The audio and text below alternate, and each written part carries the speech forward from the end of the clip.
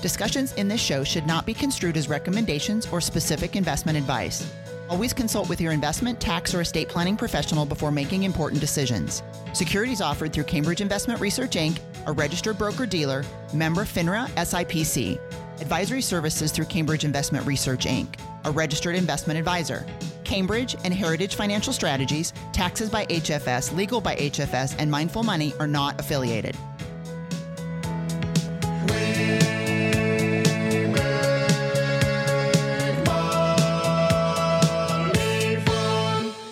Welcome back to We Make Money Fun. I am your host, Shannon Tingom, and this is our first live broadcast, a new feature that we're calling Third Thursdays. I know it's not the third Thursday, but this is the first day from a compliance perspective that we can broadcast live on our social platforms. So we thought we'd take advantage of it to do two things. The first thing, to announce the new feature that you'll be able to see every third Thursday starting next month, and also to introduce an integral team member that we have not yet had the chance to introduce on the podcast. That person is my husband and business partner, Eric Tingom. Eric, welcome in. Hi, Shannon. Thanks for having me. No, I'm so glad that you're here and that we are learning a little more about you. I get asked a lot from clients and even prospects what you do in the firm. But before we get to that, I really want to start with a little bit more about your background and what led you to working with Heritage other than marrying me. So does that sound fair? Sure. All right. So tell us a little bit about your background. So my background is in accounting and different things with finance and business management, consulting, and information technology. Right. I've been doing background in accounting and finance. My parents who are both accountants. Dad was a stockbroker with various firms over the years. And so I kind of understand what the firm is about and then what led you into wanting to create Heritage Financial Strategies. Yeah, for sure. And before we started Heritage, and I say we because I couldn't have done this without your support, you were running your own business and working with large government contracts, doing some of the same stuff you do for us, but very different work, doing a lot of traveling. And we joke with folks that we've been married 18 years. It'll be 18 years in September. And I joke with people that the first 6 months of our relationship was us trying to figure out who was in what town and which direction we wanted to go, because you were traveling for a living. I was traveling for a living. We had some great weekends in New Orleans and San Francisco and different places, but you continued to do that a lot up until COVID, right? Yeah. Traveling almost 20 plus weeks a year for 2 to 3 days each week. Yeah. And that's hard. That's not fun. And that all stopped when we got to March of 2020. Yeah, it certainly did. Yeah. And I think you were ready for it to stop personally, but we also had to figure out what that meant for you moving forward, because we obviously live in Arizona. Much of your work was in California. And if you wanted to expand that portfolio, we either had to move to California, move to DC, or some other part of the country that neither one of us had an interest in living in, I think, right? Yeah, I definitely could have. Yeah. The consulting space and where I saw what I needed to do, I would have to create new relationships to get new business in that space for that company. Yeah, for sure. And it was about that time that I really needed help with Heritage, because it had gone from me being the only advisor with one support person to having multiple advisors and multiple support folks. And I was struggling with running the business and working in the business and all things related to that. And so enter you at really the end of 2020, right? That's sort of when I think we both came to the realization that I needed your help, if I think back to that time. Yeah, it was what we do inside the firm and understanding the challenges of where the growth is going to occur within our product offering and how we're shaping things up inside of Heritage. Yeah, I needed to take a more predominant role as we added people and needed to add the training and the skills, making sure our processes and procedures are up to date and could be rolled out in a scalable fashion. Yeah, for sure. And so you came in at the end of 2020. And then in 2021, we took on building a brand new office from scratch.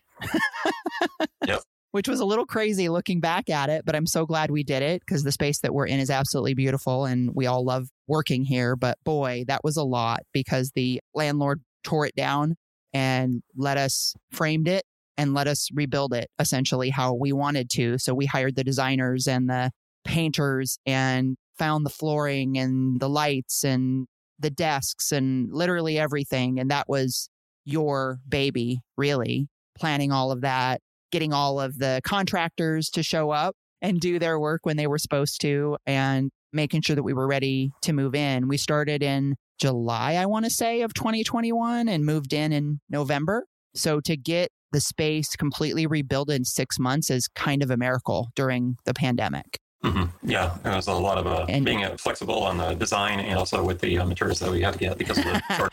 Yeah, I tell people all the time that my favorite color was whatever was in stock when we were putting it together, because we didn't really have a choice. So we had to take the best of what was available. And it's beautiful. And you and my dad, who spent many late night and weekend there leading up to our grand opening, it wouldn't have been possible without the two of you. So I'm grateful for that. And then really last year was all about getting the right people in the right seats and making sure that we have everything that we need in order to move forward from a product, pricing, and systems and procedure perspective. Do you think that what you did really working in the small businesses that you had prior to Heritage and then with the government contracts that you worked with, do you think that that helped prepare you for what you do now? Yeah, because a lot of it is when we look at our financial planning set of services in our portfolio, it's a comprehensive, what I would equate to a traditional project that I would have been managing several levels simultaneously.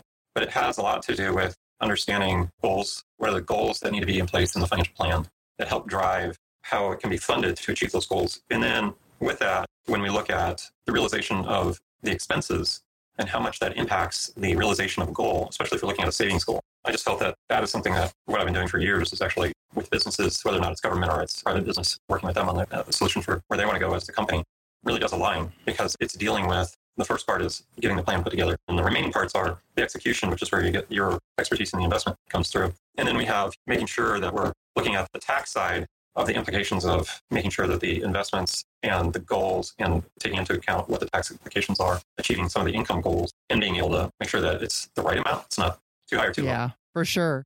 And you've really jumped in and kind of rolled your sleeves up and learned a lot of different aspects of the industry, from submitting paperwork to getting the systems to talk to each other to doing some what we call paraplanning work, which is entering those expenses and the budget and all of those things into the financial planning software, to now really taking on the tax side of the practice and managing our tax subcontractors.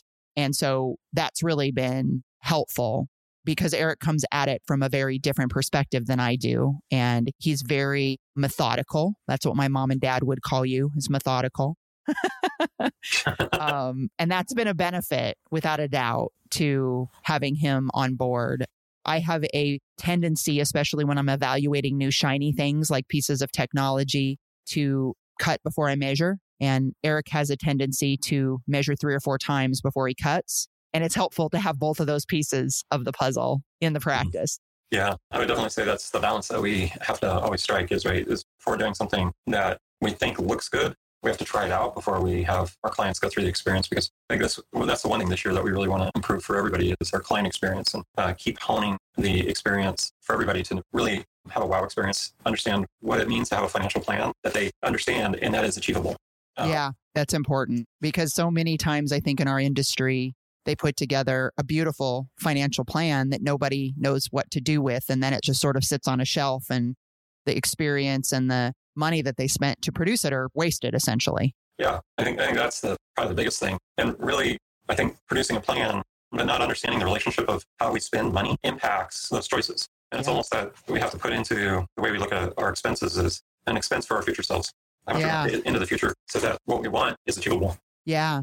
Well, I know you say all the time that you work out today for your future self, right? Yeah. I work out to survive old age. You work out to survive old age. I hear that all the time. And that's why we plan, is not for today necessarily, although there's benefits to planning for today. It's for your future you. And that's really why I love doing what I do. And I know you're starting to see why we all love what we do here at Heritage, because we get to have such a great impact on every client's future self. The stuff that we do today and tomorrow and this week and this month and this year are fun and amazing and awesome. But now having been in the business now for more than 10 years, I'm starting to see clients graduate from high school and retire and Oh, man, that's so much fun.